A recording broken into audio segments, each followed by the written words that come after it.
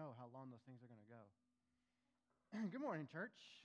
Guess we should answer the question of the elephant in the room. What am I doing up here? I don't know. Tell you what, if you bang on Todd's door at 2 a.m. enough, he'll finally cave and let you speak. I'm just kidding. Is this thing on? No? It's going to be a rough day. All right. Give you a little background about myself. I don't get a cool intro like Todd because Todd gets to get up here and say, I'm Pastor Todd here at Wayfinders. I'm not a pastor here or anywhere, for that fact. Yeah, thanks, Robbie. Robbie asked me this morning, hey, you got a little microphone thingy on your head? I'm like, yeah, I know. Don't ask. So I grew up in church. Pretty sure if it were to be a sterile enough environment, my family would have had me born in church. My great-grandfather was a pastor. My grandfather was a pastor. I had a great-uncle that was a pastor. My brother's been a pastor for the last 15 or 16 years or so. I'm the black sheep of the family. I went into finance. But if it's any consolation, I did minor, not major, in religious studies in college. I am ordained, and I did spend 7 years teaching youth, if that matters for anything. So if I end up talking to you like you're 16 or 17, I'm sorry, or you're welcome. I don't know. And also because my last 8 years of experience as a financial advisor, I'm on the church finance team. And that's what we're kind of talking about now, is wrapping up the Thanks and Giving series. But if there's anything I learned from listening to my family preach growing up, is I knew if I ever got up here, I would make sure we're out in time to go watch the Cowboys play. Because I cannot tell you how many first quarters or even first halves I miss sitting in church. So I have until Thursday to wrap this up. Somebody already knew that joke, didn't they? So today we are wrapping up the Thanksgiving series, and at this time of year, it's really not all that hard to feel thankful. We get it from everywhere. You get blasted with all these commercials. Give thanks, feel thankful. Go spend money, buy turkeys, all that other stuff. Everyone knows how Thanksgiving started with the whole Indians and the Pilgrims getting together. Actually, I'm a little weird, and I looked this up. 1621. Does anyone know what they were actually celebrating? No? Okay. I kind of had an idea, but it was their first harvest here in the New World. So they come over here, they'd been here a while, and they reaped their first harvest. Come to find out, the English colonists actually did this quite a bit. They would get together and give thanks for winning military battles, for rain after ending a drought, and for reaping a harvest. It was first celebrated nationally in 1789 by a proclamation from George Washington. Thomas Jefferson later chose not to observe the holiday, and it was kind of just observed on again, off again, until Abraham Lincoln made it a federal holiday during the Civil War in 1863. He proclaimed it a day of, and I quote, thanksgiving and praise to our beneficent Father who dwelleth in the heavens. So how many of you knew we actually celebrate the Lord our God on Thanksgiving? Okay, 2 hands? Okay. Well, nowadays we're in, the year 2018. We had to Americanize it. It's all about turkeys and football and parades and as much food as we can possibly consume in one day. But anybody that watches TV, all you hear about is the Black Friday sales. And I think I saw so many Chevy truck commercials that... Okay, don't go over there. Is this good, Eric? Okay. Anyway, sorry, I digress. So what if for 1 minute, now, excuse me, football and turkey fans, which I am, but what if for 1 minute we take a step back get away from all the marketing employees, all the food, all the fantastic sales, and we focus on something that we are truly thankful for. Do you think the colonists were just going through the motions when they're thankful, when they celebrate a military battle, when they celebrate the end of a drought, reaping of a harvest to actually have food to eat? I feel like they were probably very humbled and very thankful. So this year, when I woke up on Thanksgiving, quite early, might I add, because my kids aren't to the age where they know they can sleep in when they don't have school. So I was sitting on the couch in their playroom, and I was going through my notes trying to make sense of all this. I knew I was going to be up here talking for a little over a month, so I'd been making notes, and so I sat down to make sense of all of it. You know, I told Todd this morning, this isn't my message.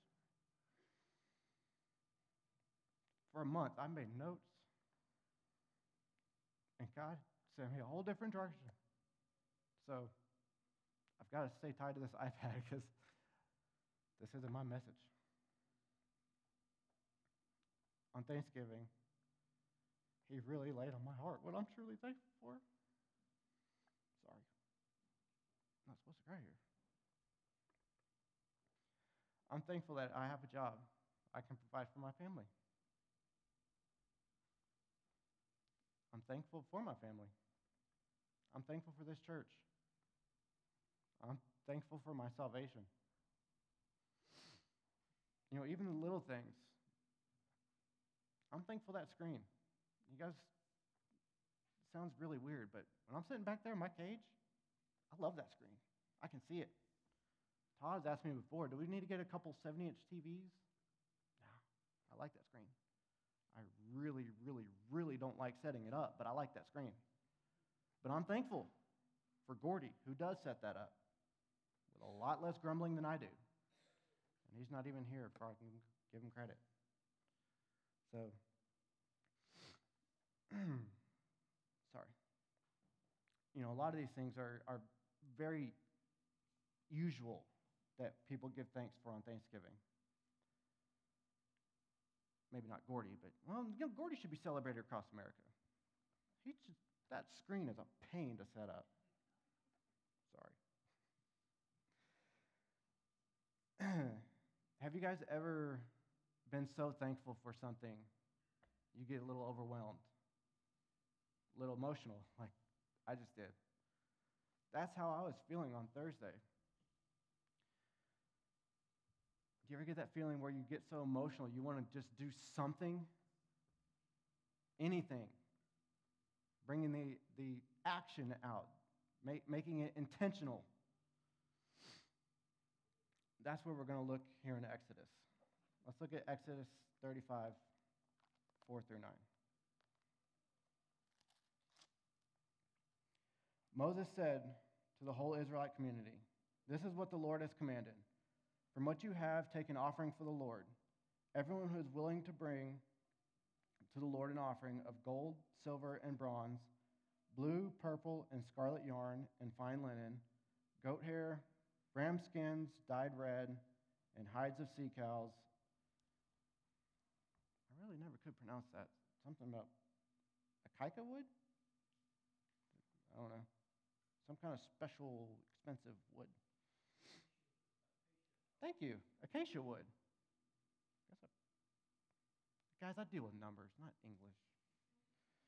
Olive oil for the light, spices for the anointing oil, and for the fragrant incense, and onyx stones and other gems to be mounted on the ephod and the breastplate. So let's break this down. Exodus is like an instruction booklet for Moses. You have the burning bush telling Moses to go free your people. You have God using Moses with the plagues to convince Pharaoh and the other Egyptians to let the people go.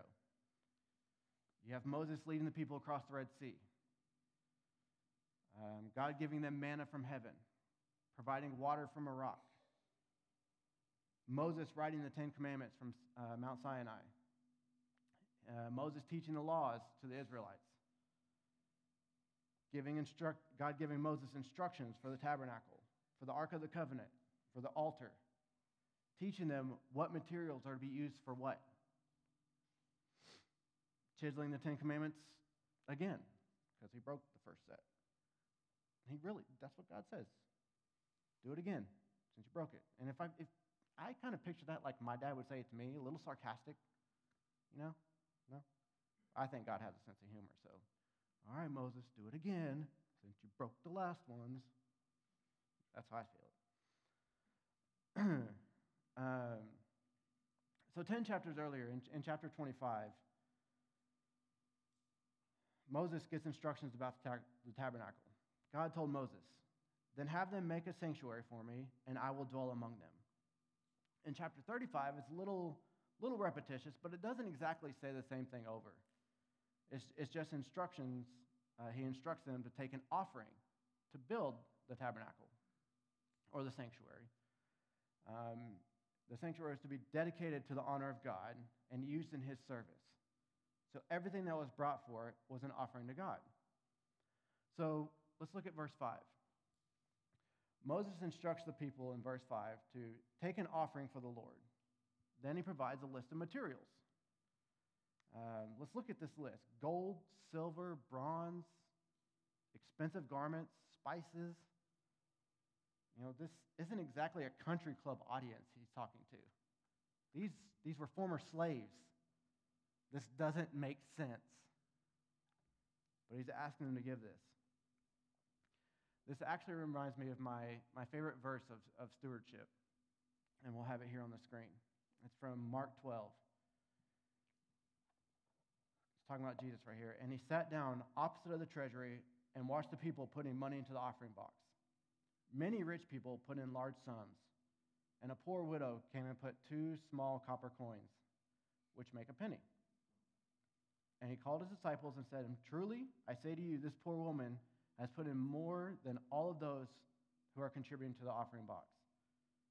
For they all contributed out of their abundance, but she, out of her poverty, put in everything that she had, all she had to live on. So you see, earlier in Exodus, when God freed the slaves from bondage, it was so convincing to the Egyptians that they gave the Hebrews anything that they asked for. So they wanted them to just get out as quickly as possible. So they plundered them. Well, that might be a little harsh. All they did is really ask, hey, can I have your gold and your silver and all that? And they're like, yes, take it. Get out of here. The gold and silver jewelry, it was quite rare back then. As you can imagine, they didn't really have a sales to just go pick up whatever they wanted to. And all these blue, purple, scarlet, all these fabrics were the rich people things. And here they are. Moses is saying, give us an offering. Give us these things that you have. The only things that you have. So we can build a temple for God. So you see what God has done here. He's delivered them from bondage and slavery. And they've seen what all God has done. But yet God has already been equipping them with the materials that he's going to need to build the tabernacle. He's showing them that he will always provide a financial resource necessary to complete his vision. I think that's pretty powerful. Let's go back to Exodus 35. Before he announces in verse 5 the list, he clarifies to them, telling their contributions. There we go. Is that right? Maybe I didn't type it right. Sorry. I was up here trying to type the message or the notes this morning. Let me read it from the Bible. That works. From what you have, take an offering for the Lord. Everyone who is willing is to bring the Lord an offering. So he clarifies, telling them that their contributions are willing. Now, this whole part, like I said, is kind of repeated from chapter 25, but not verbatim. The only part that is repeated exactly is the word willing. Um, and it, translated in that NIV is actually two Hebrew words. The first one is nadib, which means pertaining to being voluntary and uncoerced, implying generosity. The second one is lev, which is usually translated as heart, but can mean heart, mind, soul, and spirit. So he's really emphasizing the fact that it needs to be voluntary. It needs to be of your own accord. Let's think of this. Everyone close your eyes. I want you to imagine your beautiful day, whatever that is to you. Hot, cold, sunny, cloudy, whatever. It's your day. It's your beautiful day. You're looking forward to what you're going to do, whatever you want to do, that you've been looking forward to. For me, it's slightly overcast. I'm going to go start my day by going to the gym. I'm going to come out. It's going to be sunny. I'm going to go home, play outside with my family. That's my beautiful day. So whatever this means for you, I want you to think about your beautiful day. You've been looking forward to this for so long. But there's one thing you have to do before you can do your day. You have to go gather your mail. You have to sit down. You have to gather your checkbook. You have to pay your bills. That feeling that you just got, that little sunken feeling, you can open your eyes.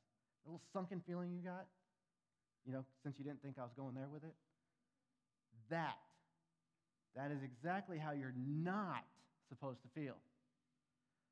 That sense of obligation, that whether you have the money or not, it's that I have a very limited space right here. Whether you have the money or not, that sense of obligation, that feeling, that you guys know what I'm talking about. It's just there. I don't want to, but I have to. It creates a stress hormone. It's similar to the feeling of survival. And in your brain, it comes from the amygdala, which is also where the fight or flight response comes from. So sit down and pay your bills. You guys just got that feeling that, no, I don't want to. That's not how it's supposed to be. What it's supposed to be is no sense of obligation. Bills, you're obligated to do.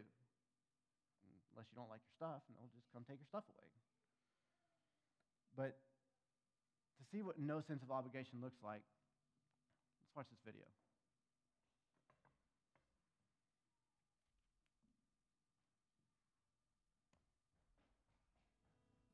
You know how sometimes it feels like life just happens?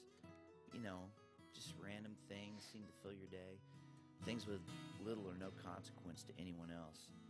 I mean, I know God's in control of my life, but I never really saw how much He was weaving my story with other people's stories, and really into His story. Well, that's all changed. It was a cold day, the kind where you really don't want to have some long conversation outside with someone, especially with someone you don't really know. But that's exactly what God had in mind. Amy and I had just eaten lunch at Dumplings downtown Franklin, and we were walking to the car and we see this couple that I thought I recognized from church. It would have been awkward just to walk by them and not say anything, so we stopped and said hey and did the whole, yeah, you guys go to fellowship thing, whatever. Well, we start talking and the whole Dave Ramsey thing comes up. They asked us where we were in the process, and I told them that so far we paid off $60,000 but still had $10,000 left to go. They asked us what we would do when we were debt-free, and I laughed and told them, well, I told my kids I'd buy them a trampoline, but we really wanted to adopt, and we committed to being debt-free before we did. The whole conversation only lasted about 3 minutes. It was like, nice to meet you. That was random. Well, the next day, that random person shows up at my office with this brand new trampoline. I couldn't believe it. It was like my kids are going to freak. I set it up that night, and my kids jumped on that thing for 4 hours. I mean, we didn't even know these people. They didn't have to do that. I mean, really, that's pretty generous. Well, the next day, I get an email from the same lady saying, oh, you guys seem like a sharp couple, and we'd love to come by and talk to you about something. I emailed her back and said, that sounds like a multi-level marketing proposal, and if it was, we really weren't interested. Of course, she says it's not that sort of deal, but she was really persistent. She even called Amy. Amy had been sick, and it really wasn't a great time to have company over. Our house is a wreck, and we didn't feel like picking it up. We said everything short of, please don't come over to my house. So they show up, and I'm like, here we go. Let's get this over with. Don't say yes to anything. I couldn't believe they sunk their claws into us with that trampoline to get us involved in some pyramid scheme. Anyway, so we small talked for about 5 minutes, and then right when I thought they were about to drop the bomb, they did. But it wasn't the bomb I was expecting. So the lady says, well, we told you we'd only be a few minutes, and I really don't know how to say this, but we want to pay off your $10,000 left in debt so you guys can adopt. She pulls out her checkbook and goes, how do you spell your guys' names? What? Are you kidding me? Are you for real? I mean, who does that? Who writes somebody a check for $10,000 and gives it to people they don't even know? So they give us a check and they said, just don't act weird around church and just don't tell anybody it was us. And they drove off. I mean, Amy and I stood there for 10 minutes in total shock. And we cried and we screamed and we ran all over the yard and the house. Unbelievable. I mean, seriously, it was beyond belief. We realized 9 months later when we brought Malaya home, the check they wrote us was dated 9 months prior to Malaya's due date. They gave us that money right about the time our daughter was conceived. It was like God was saying, I have a baby out there for you right now. I'm not waiting around another 2 years for you to pay off that debt. We felt called to adopt, but we simply couldn't afford to do it on our own. We found that this random couple had already adopted 4 children and felt a calling to continue to serve through adoption. Rather than bringing more children into their home, they decided to help others adopt. It didn't just happen. It wasn't random at all. God knew his plan. He had just invited us to walk with him through this process. He was weaving our callings, our stories together for us to love and to care for each other, to make a beautiful tapestry for his glory. Thank you, Jesus.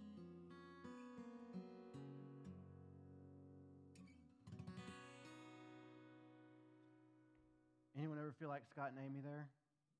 You know, a little bit like, what's your agenda? What strings are attached to this? I mean, really, who wouldn't? Who really does, altruistic acts like that anymore or ever? I'm sure those millionaires or billionaires, they give money away all the time, right? Really, we all do it, if you think about it. Occasionally you hear in the news about those, what do they call them? The random acts of kindness where people just start paying for the order of the people behind them in the drive-thru line. Get 10, 20, 30, 40 cars long.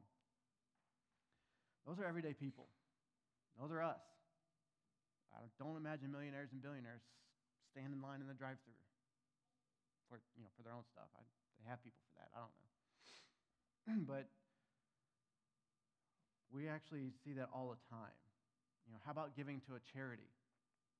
Is that not an altruistic act? Something that's truly unselfish that it doesn't benefit you? I go to many fundraisers, and I get to witness people that give their money just like that to do good for something or someone else. Example of a charity that's really good at their marketing to force you to give is that one with the Sarah McLachlan commercials. That gets me every time. I just want to go out and get all those dogs. Bring them all home. It doesn't really make me want to call them, give them some money. I don't know. Speaking of giving money, I remember coming back from one of said fundraisers with my mother-in-law. I remember telling her, I cannot wait till I have a lot of money and I can help. I can give money away, help these people, help this organization. She looked at me, and what she said stuck with me because this was probably 8 or 9 years ago. And what she said stuck with me. She said, you don't have to give money to help. You can volunteer. Now, my only experience volunteering was back in elementary. They would bus us every Christmas to the nursing home so we can sing Christmas carols. That's my only experience. So in my head, I was thinking, no way, not doing it. I can't carry a tune. I'm not volunteering for anything.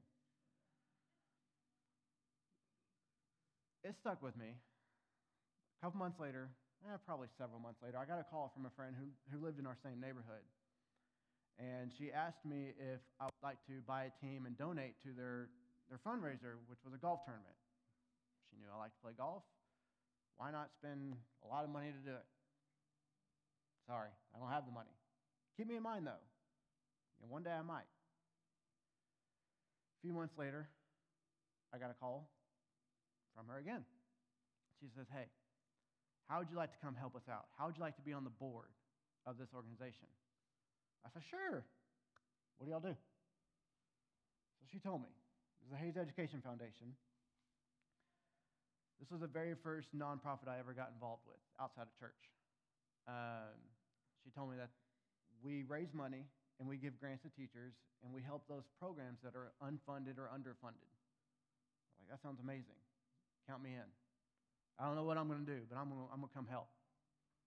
My first task was to put on that golf tournament that I denied the year before because I didn't have any money.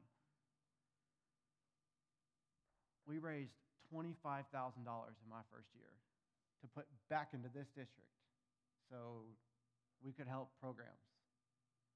It was so rewarding. I was so excited. I was so elated. I wanted to make it bigger and better and help more.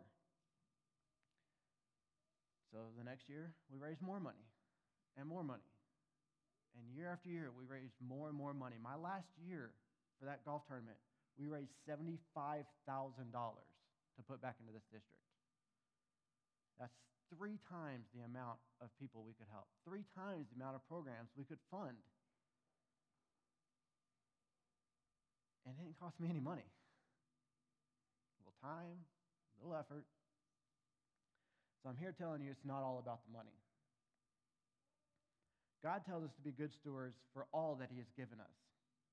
He didn't just give us money. He didn't give us money at all, in fact.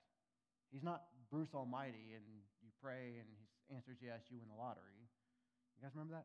Bruce Almighty? They all won like $17 or something like that. He doesn't do that. He's given us the abilities to go out so we can make our money. Stewardship is the ethic that embodies the responsible planning and management of resources. It can be applied to all things, to health, to information, the property, skills, money, everything. So let's go back to Exodus and see how we're doing in there. We're going to flash forward to chapter 36, verses 1 through 7.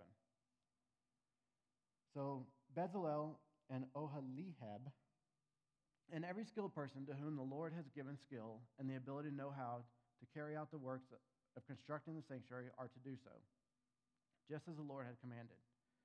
Then Moses summoned Bezalel and Oholiab, and every skilled person to whom the Lord has given the ability and who was willing to come do the work. They received from Moses all the offerings the Israelites had brought to carry out the work of construction of the sanctuary. And the people continued to bring free will offerings morning after morning. So all the skilled craftsmen who were doing all the work in the sanctuary left their work and said to Moses, "The people are bringing more than enough for doing what the work of the Lord has commanded to be done."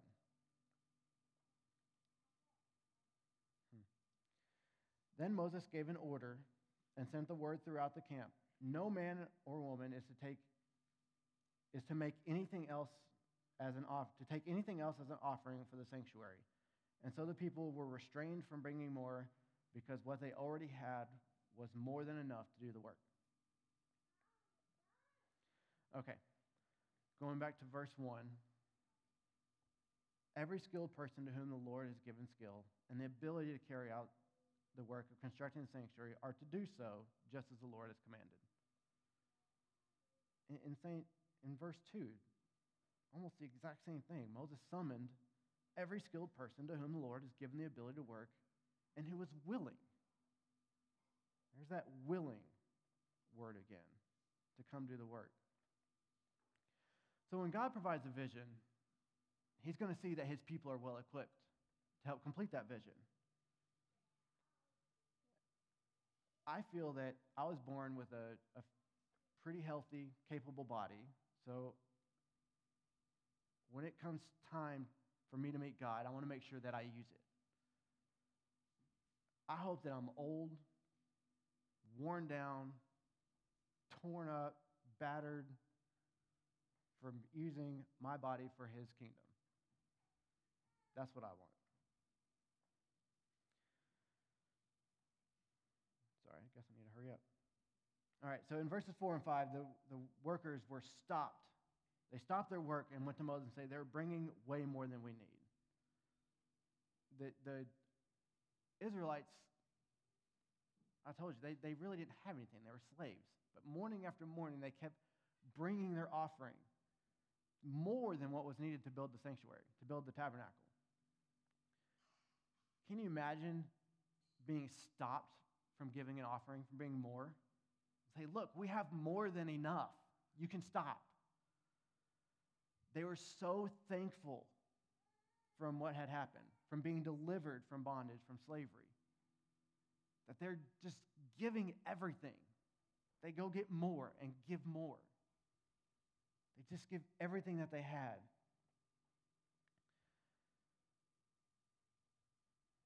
Let me provide you a real example for me.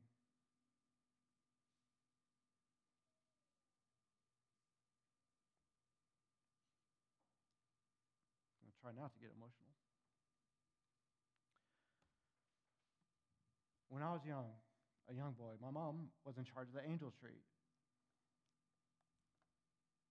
You know, the tree that has cut out angels on it, has a family name. You pick one, you go buy presents for a family. You're either going to help provide toys for that family or be the only provider for the toys for the family because they may not get any. Every year, my mom would take an angel, to help out a family. Let me back up. In California, my mom was a kindergarten teacher. When we moved to Texas, the qualifications were a little different, so she couldn't teach here. But she wanted to be with my brother and I so much. She took whatever job she could find at the school.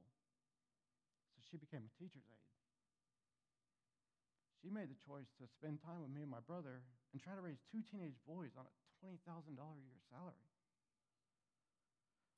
To help make ends meet, she would stay after on Sunday nights and Wednesday nights and clean our church. We 6 miles down the road, there's another town that had a 99-cent theater. We had some cousins that went to our church, so my brother and I would ride with them, go to the theater. A lot of times, my mom didn't have $2 to give us, so we'd go to the movies. So on the times that she did, or the times our cousins would pay for us, my brother and I would go, and we'd go up and down the rows, picking up the pennies from the people's change of the theater, so we could literally save our pennies to go back. You get how poor we were?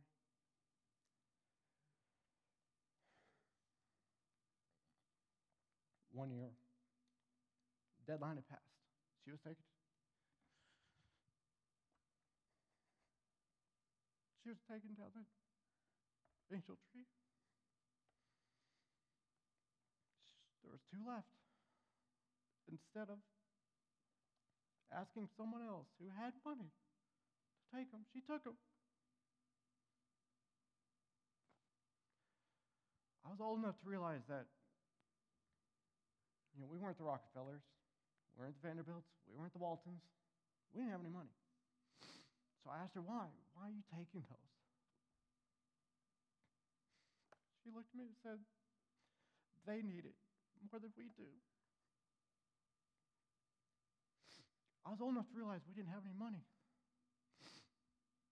But I wasn't old enough to realize that that didn't matter.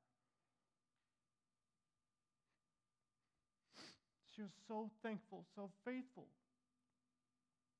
for what we already had. She would give what else she could.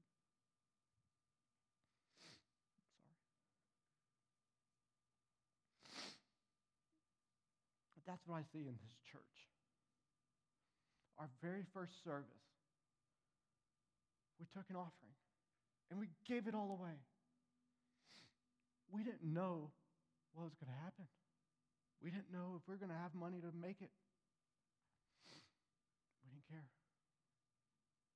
We're a faithful church, and we gave it all away. So what's next for Wayfinders? Well, no one's ever received a salary from Wayfinders. Todd, our pastor, has never received a salary. For 3 years, our district, our Nazarene district, has helped us. That's not the case. That's not always going to be the case. They're not going to fully fund Todd's salary anymore. We currently have about 8 or so people that come each week and help set all this up, so we don't have to meet in an empty gym. We currently have about a dozen or so volunteers that switch out every other week in the kids.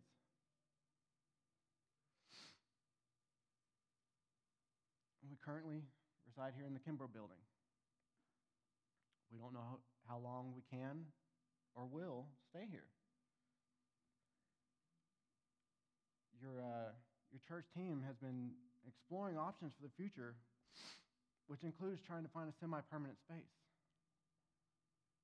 one that we can build and rent out portions of, one that we can call home, where we wouldn't have to set up and tear down each week. Remember, in verses 4 and 5, Moses had to stop people from bringing offerings because they had more than enough. More than enough should be the rallying cry for every believer. We have more than enough talent. We have more than enough finances. More than enough skill. Everyone should be crying for more than enough. We've had some people give their time, their money, their effort, their skill to help out this church.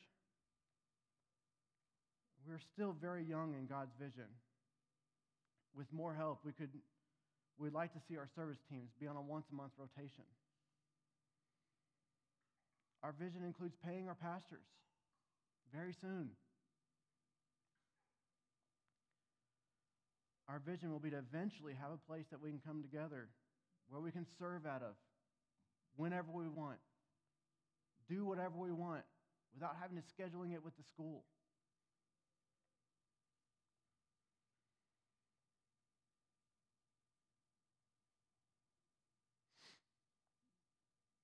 I would love to get to the place where we have more than enough.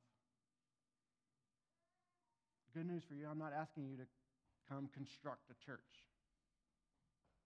like they did.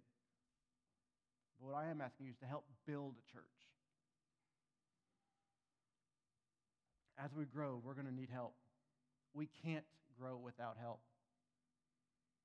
We can't grow without more resources. We all have something to give. It was just a month ago. We had more kids down there than we had people up here.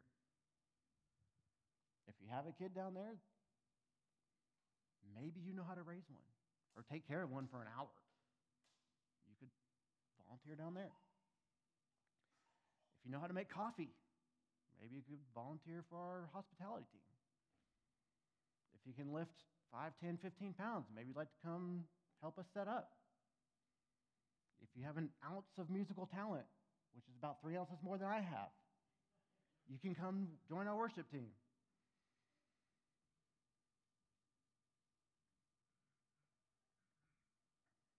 Wouldn't it be amazing if we had some willing people step up? serve once a month, 12 hours a year. Wouldn't it be amazing if we had some willing people give their offerings to the kingdom?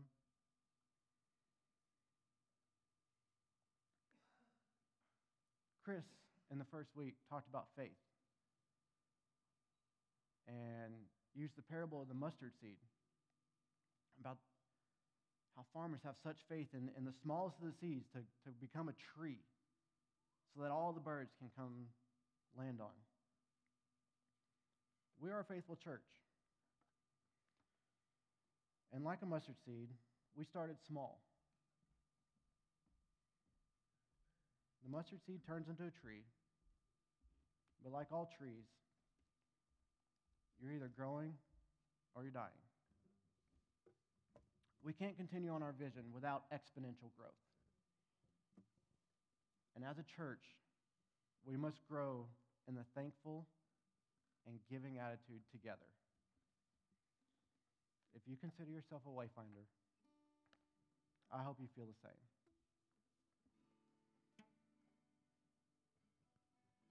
Let's pray.